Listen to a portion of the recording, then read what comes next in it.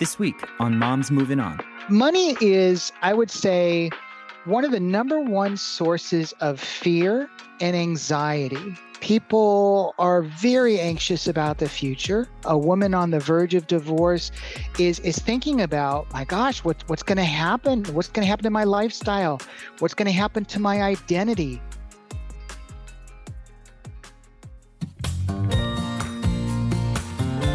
Life moves on, so why shouldn't we? This is Michelle Dempsey-Multack, your host of Moms Moving On, navigating divorce, co-parenting, single motherhood, and moving on. Hi, everybody. Welcome back to another Moms Moving On. I'm so excited to have AJ Grossman on again with us today. AJ, my friend, is a repeat offender on the podcast. He was on with us a few months ago talking about how to protect your children in the divorce process, but now we're definitely pivoting and we're going to talk about alimony. AJ is the founder of Leapfrog Divorce. He's brilliant. His website alone will give you so much information. You'll feel like, where was this guy my whole life? But now he's here, part two. AJ, thank you so much for being here. Thank you for having me, Michelle. It's such a pleasure to be here with you again. This is great because as we're recording, our first episode has just gone live about a week ago, and the response has been huge. I mean, there were nuggets in there that people are quoting to me every day in my DMs. And so I'm grateful for that, because for a lot of us, protecting our children is the most important thing in divorce. Yes, absolutely. You know, Michelle, I don't know if we talked about this the last time, but that's one of the primary reasons that I do what I do. I was at my mom's funeral. She died in 1997, and a colleague of hers had walked up to me and said, AJ, I don't know if you know this or not, but one of the last things your mom did was she helped walk me through a difficult case that I have.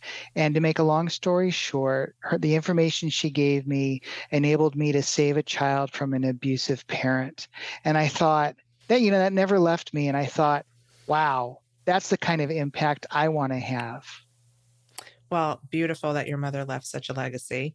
And obviously, we're sorry to hear about her passing, but clearly she also passed the baton to you to do great things. And I think for so many of us, especially if you're a child of divorce and you're working in the divorce space, you really are coming at it from a child first mindset. It's so important.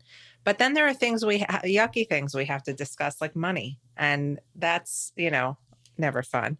But you do have some great information about alimony, I know, on your website. And so I thought, why not start with AJ? But before we do that, can you give our new listeners a little background info on who you are? Sure. So I grew up in a household with two lawyers. My mom practiced, but my dad didn't. And so I was surrounded by legal speak, if you will. And always in the back of my mind, I thought, I'd like to become a lawyer. And the timing just was never right. And like so many things, life handed me an opportunity. I thought, okay, now's the time to do it. So I went to law school, met my current wife in law school, and we were getting ready to graduate. We kind of looked at each other and said, well, on paper, we kind of look like the thousands and thousands of other lawyers getting ready to graduate. What are we going to do to separate ourselves from everybody else or make ourselves look different?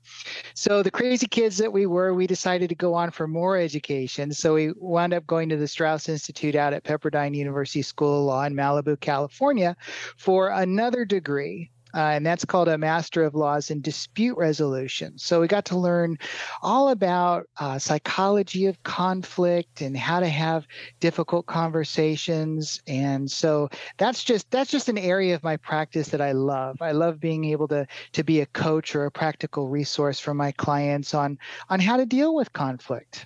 I think it's so important. Like, everybody, not just people in the divorce space, need to learn about conflict, because it's an very important part of communication. I mean, you're not always going to agree with the people you communicate with. But anyway, I digress. So are you seeing in your practice today knockdown, drag out fights over money? Because this is what I'm going to speak for a woman on the verge of divorce.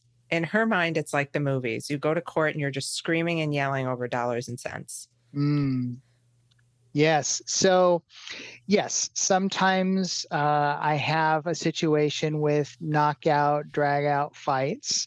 And my approach is almost always let's try and work through this as cooperatively or collaboratively as possible. And if it turns out that that's not an option for whatever reason, then we can take a more heavy-handed, more aggressive approach, and we can lean on the courts if we need to. If we need a judge to make a decision, then we can certainly do that. But money is, I would say, one of the number one sources of fear and anxiety. People are very anxious about the future. A woman on the verge of divorce is thinking about, my gosh, what's going to happen? What's going to happen to my lifestyle? What's going to happen to my identity? Am I going to be in the poorhouse? Am I going to have to live on the street? Am I going to be able to afford to do the things I like to do and enjoy the life that I've enjoyed for the last, whatever, 10, 20, 30, 40 years, whatever it might be. So huge source of fear and anxiety. Yeah. And I know that coming into a divorce with that fear and anxiety tends to heighten emotional responses and how things are done. So really, what does figuring out alimony look like for the average person? Okay, great question. I love it. So the way I coach my clients to think about it is sit down in a safe, quiet space. And just, if you like to meditate, meditate. If you just like to think about things in a quiet place, do that. And what I want them to focus on or reflect upon is, what does my life look like now? What do I want my life to look like after I'm divorced?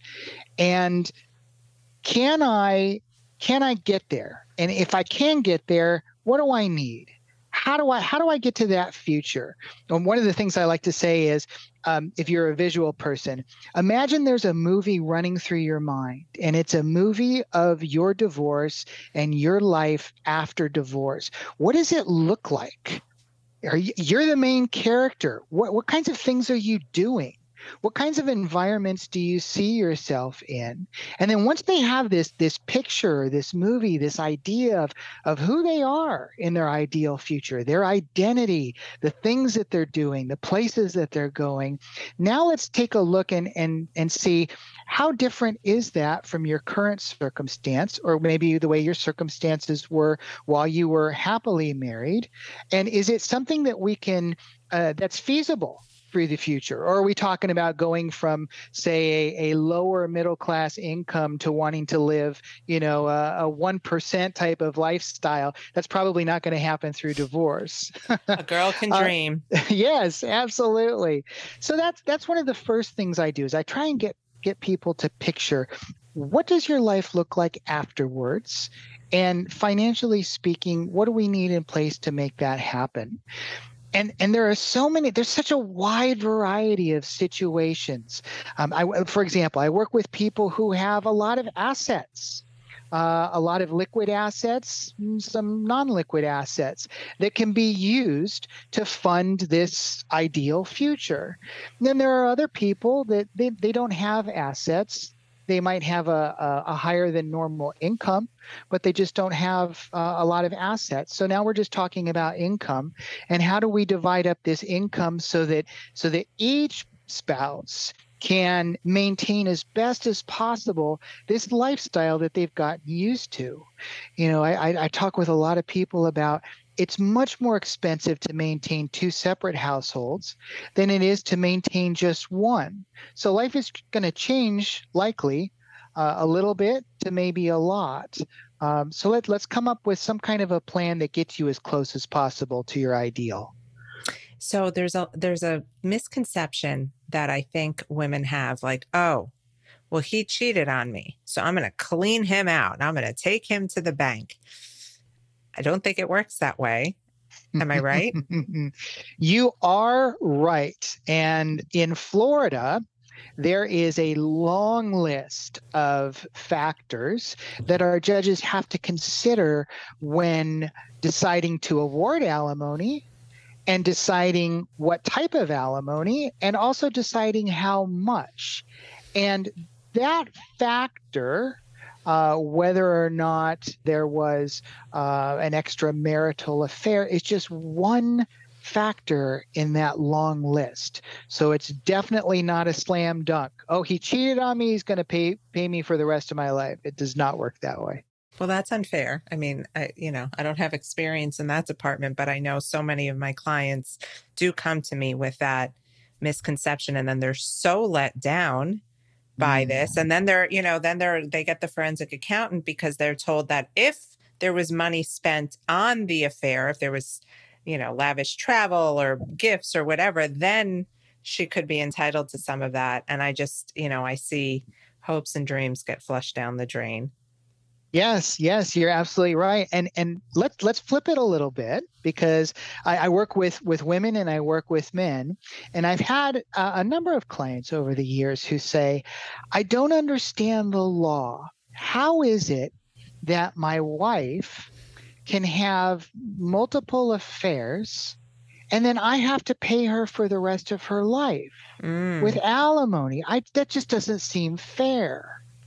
Right. So it definitely goes both ways. Yeah, for sure. I mean, I only get one side of that coin, but that does seem pretty unfair. And so I like to come from it from, if there's children involved, in my case, there always is with my clients, but your ex-spouse or soon-to-be ex-spouse still needs to provide a life for themselves, for their child. Like you cleaning out your ex means you're doing a huge disservice to your kids too. And so with that mindset, it helps a little bit, but money's a sore topic. I don't know how you manage your client expectations. How does that go for you? So sometimes it goes very well, and sometimes it doesn't go so well. So I like to be a reality agent for my clients. And I don't like to be one of those lawyers who just tells them what they want to hear. Oh, sure, we can get you permanent alimony in a 6-month divorce. No problem. I'm not that kind of lawyer. And so what I like to do is I like to lay out the facts of their situation that are going to be relevant if they were standing in front of a judge. And I like to talk with them about how a judge might look at those facts and how he or she would consider those facts, and then the possible options that might happen with a judge's decision.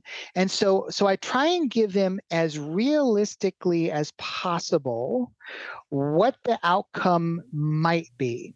I always want my clients to be as fully informed as possible so they can make the best decision possible. I never want them to move forward based on a limited bit of information I've given them that they've kind of hung their hat on. Oh, AJ said I can get this. That's a bad situation. Yeah. Well, what does it actually look like? I mean, permanent alimony sounds like a dream, but I was under the impression that alimony is based off a formula, the number of years you've been married. Is that not how it goes? I'm so glad you brought that up. So in Florida, we do not have any alimony formula. Over the last decade, there have been multiple attempts to reform our alimony laws and incorporate some type of a formula similar to the formula that we have for child support, but that has not been successful. So still today, we do not have a formula for alimony. But other states do. Some states do, absolutely. Okay. Yes. So when a judge is looking at a request for alimony, there are two critical factors that he or she is considering. One is the person who's requesting financial support or alimony from their spouse. Do they have a demonstrated need for the financial support? And that usually comes from a budget. In Florida, it's called a financial affidavit that they fill out with their income, their taxes, and their living expenses. And if somebody is short at the end of every month, say $2,000, they don't have enough money to pay all of their expenses, then they have a demonstrated need for alimony. So once that's been established, then the next question is, does the other spouse have the ability to provide financial support for their spouse who is short every month? And if they don't have the ability to do that, then no alimony is going to be awarded, or some kind of nominal amount like $1, so that if things change in the future, it can be modified. And sometimes that happens. Sometimes, there are two people, let's say a husband and a wife, and their incomes are roughly the same. And either the husband or the wife says, well, I need $2,000 a month in support. And the other spouse says, I don't have it. We have the same income. We have very similar living expenses. I just don't have it. So it's tough. That can be so challenging because I think, the concept of alimony has been glamorized in TV and movies, and you just automatically expect it. And I know it's very sobering for a lot of people when they realize that's not happening. Hi, moms. If you're looking to sell your engagement jewelry, Worthy is the perfect option. With over 45,000 satisfied customers, Worthy is the most trusted name in the business. Would I bring you anything less? Worthy offers competitive auctions and gets you the best deal possible on your jewelry. Plus, I've connected with Worthy on a special bonus offer for the Moms Moving On community, a $100 Amazon gift card when your jewelry sells for over $1,500. Ready to move on from that engagement ring? Get started today at worthy.com/moms. That's worthy.com/moms for the special bonus offer.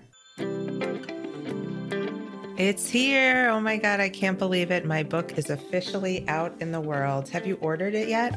It's called Moms Moving On, Real Life Advice on Conquering Divorce, Co-Parenting Through Conflict, and Becoming Your Best Self. Moms Moving On is filled with practical, actionable, and empowering advice from someone who's been through it and comes out the other side, me. Through inspirational stories, rituals, journal prompts, and my guidance, you'll learn how to navigate your divorce with confidence, adjust to life as a single mom, shift your perspective to find your way back to your best self, and create the life you truly deserve. So order it now. What are you waiting for? So other states follow a formula. So is it based off of the number of years you've been married? So the formulas that I've seen out there and the formulas that I've seen proposed, it is based upon the length of a marriage. And usually what they do is they will assign a length or a duration for the alimony payments based upon the length of the marriage. For example, here in Florida, even though we don't have a formula, what I'm finding is with a certain type of alimony we have, it's called durational alimony, which means it just lasts for a specific period of time.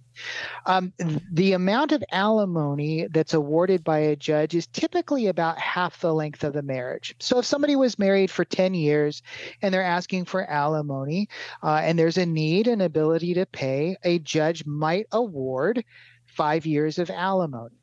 So that's about as close as we get to a formula. Yeah. Got it. Okay. What gives somebody what entitles somebody to permanent alimony? Great question. So in Florida, what our legislators have done is they have labeled different types of marriages based upon length. So for example, a marriage between 1 day and 7 years is what they call short term. Okay. A marriage between 7 years and less than 17 years is considered a moderate term. And a marriage that lasts 17 years or longer is called long-term. And so if somebody has a long-term marriage, let's say 20 years, we have a presumption in Florida that permanent alimony, meaning alimony for the rest of somebody's life, unless they get remarried, is presumed to be appropriate. And this is only in Florida? Because I know we have listeners everywhere. So that could be in other states. I am only licensed to practice in Florida, so I can't talk to other states' alimony laws. So basically, if you make it to a long-term marriage, like you are rewarded handsomely, like good for you for sticking it out. You get permanent alimony. Could be. Yes, could be. Okay, so I have other money-related questions. One I get all the time is about inheritance. If somebody in the marriage has inherited a large sum of money, whether from a trust or a family member passing away or a business that is sold, is the other person allowed to touch that in the divorce process? Oh, I love the way you phrased that question. So What Why? It was good? It was excellent. It was excellent. I sound like I know what I'm talking about. You do. So you asked, is the other person allowed to touch that money? And I love that because what I run into a lot is situations where one spouse has received an inheritance and they have put that inheritance money into a joint checking account. And they've used the money in that joint checking account for their living expenses, to pay their mortgage, to go on vacations. And then when it comes to getting a divorce, they say, well, that inheritance money was mine. You shouldn't, my spouse shouldn't have any interest in that inheritance money at all. I mean, that came from, my mom or my dad. The problem, at least in Florida, is that if you get inheritance money and you do what's called commingling the funds. In other words, you mix those funds with your marital funds. In my example, it was putting it into a joint checking account.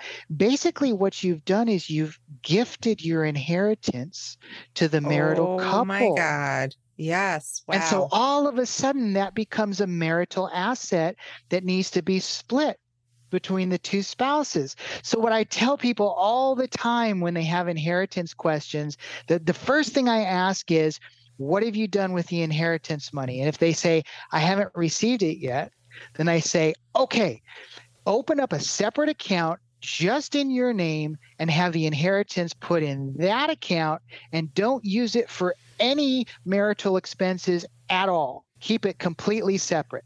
If they do that, then their spouse has no entitlement to even a dollar or a dime or a nickel of that inheritance.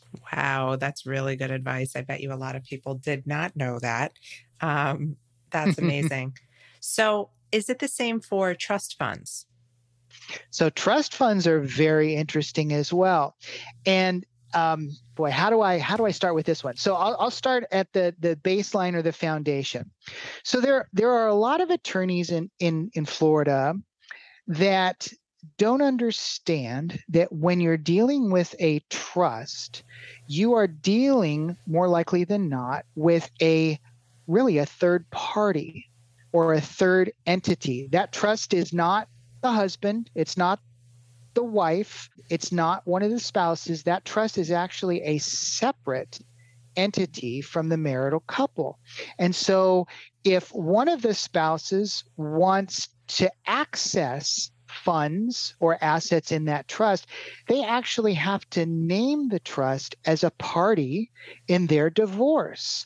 So on the front page where it has, the husband's name, and then petitioner, the wife's name as respondent, there would actually be the name of the trust as another respondent. And you absolutely have to do that if you want to get any kind of access to what is in the trust, whether it be a home or cars or jewelry or, an art collection or what have you, whatever's being held by that trust, you have to name it as a party to get access to it. Not only that, but there needs to be an individual who is responsible for representing that trust in the divorce. Wow. And usually it's like an imaginary friend. Okay. Yes, exactly.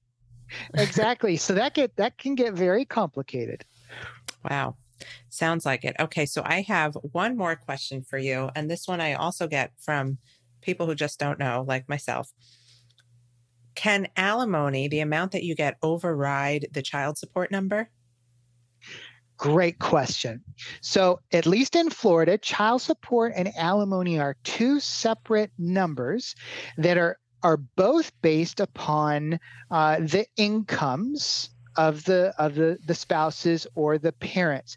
So since we have a formula in Florida, there is going to be an amount that is determined based upon the number of children that a family has, and how many nights those children are sleeping at one parent's house versus the other parent's house, and their relative incomes. So, for example, let's say that we run the child support formula and it says mom owes dad $100 a month in child support. And then we're doing the alimony calculation, if you will, and it says dad is going to owe mom $100 a month in alimony. They don't cancel each other out. Got it. They're each going to be paid because they're for two separate things. Okay. And so I will have clients who come to me and say that their ex or soon to be ex-husbands tell them, well, if you're getting child support from me, there's no way you're getting alimony. It doesn't or work vice that way. versa. It doesn't work that way. It does not work that way. Okay, well, that's good to know. AJ, what are some of the most common misconceptions that you find that people have about alimony? You brought up one of them. My husband or my wife cheated on me, so they're going to pay me for the rest of my life. That's number one. Number two, some people think that the alimony that they're going to get is going to be half of a spouse's income. So my husband makes $10,000 a month, so I'm going to get $5,000 a month in alimony. It does not work that way. Oh boy. Okay. Yep. Other people think that alimony automatically stops if my spouse gets a new significant other and they move in together. It doesn't work that way. They actually, in Florida, if somebody does that, if a former spouse gets a new significant other and they move in together, in order for alimony to be reduced or stopped, that new couple, the former spouse and their new significant other, has to actually hold themselves out as if they were a marital couple, a married couple. And they have to share expenses like utilities, rent, what have you. And so just because, your former spouse that you're paying alimony to gets a new boyfriend, so to speak, doesn't mean your alimony is going to stop. I actually have heard that one. Like, is it okay if he knows that I'm dating? Is he going to not give me my alimony? Yep. Listen, we don't know. Nobody teaches us these things. I didn't have a situation with alimony. And so I don't know. And I'm so glad we're finally touching on this topic. AJ, where can everybody find you if they have more questions about alimony or the divorce process in general? The best place to find me is online at www.leapfrogdivorce.com. It's a great website, everybody. Obviously, I'll link it. You might have already seen it from our last episode, but check it out again. There's probably more resources on there for you. And to everybody listening, thank you so much for being here. We'll see you next time on Moms Moving On. Imagine a place to get all of the resources you need and deserve while going through the divorce process. From legal and mediation tips to expert co-parenting advice and heartbreak healing words of wisdom. Imagine a place that offered weekly words of wisdom and inspiration curated just for you by me to help motivate you and make you feel seen throughout the toughest days of your divorce journey. Imagine if that place also provided you with the opportunity to connect with other moms who are going through the exact same thing as you. That place exists, and it's called the Moms Moving On membership community. With 2 membership options, you are guaranteed to find your village and thrive in this next phase of your life. Visit my website, momsmovingon.com, and click on Become a Member to join our community now. Thank you for joining us on today's episode of Moms Moving On. I hope you found today's episode to be helpful, inspiring, and give you the advice you need to feel empowered and strong as you move on. Don't forget to come say hi on Instagram at @TheMichelleDempsey and drop us a line if there's a specific topic or subject you'd like us to discuss. Thanks. Stay strong.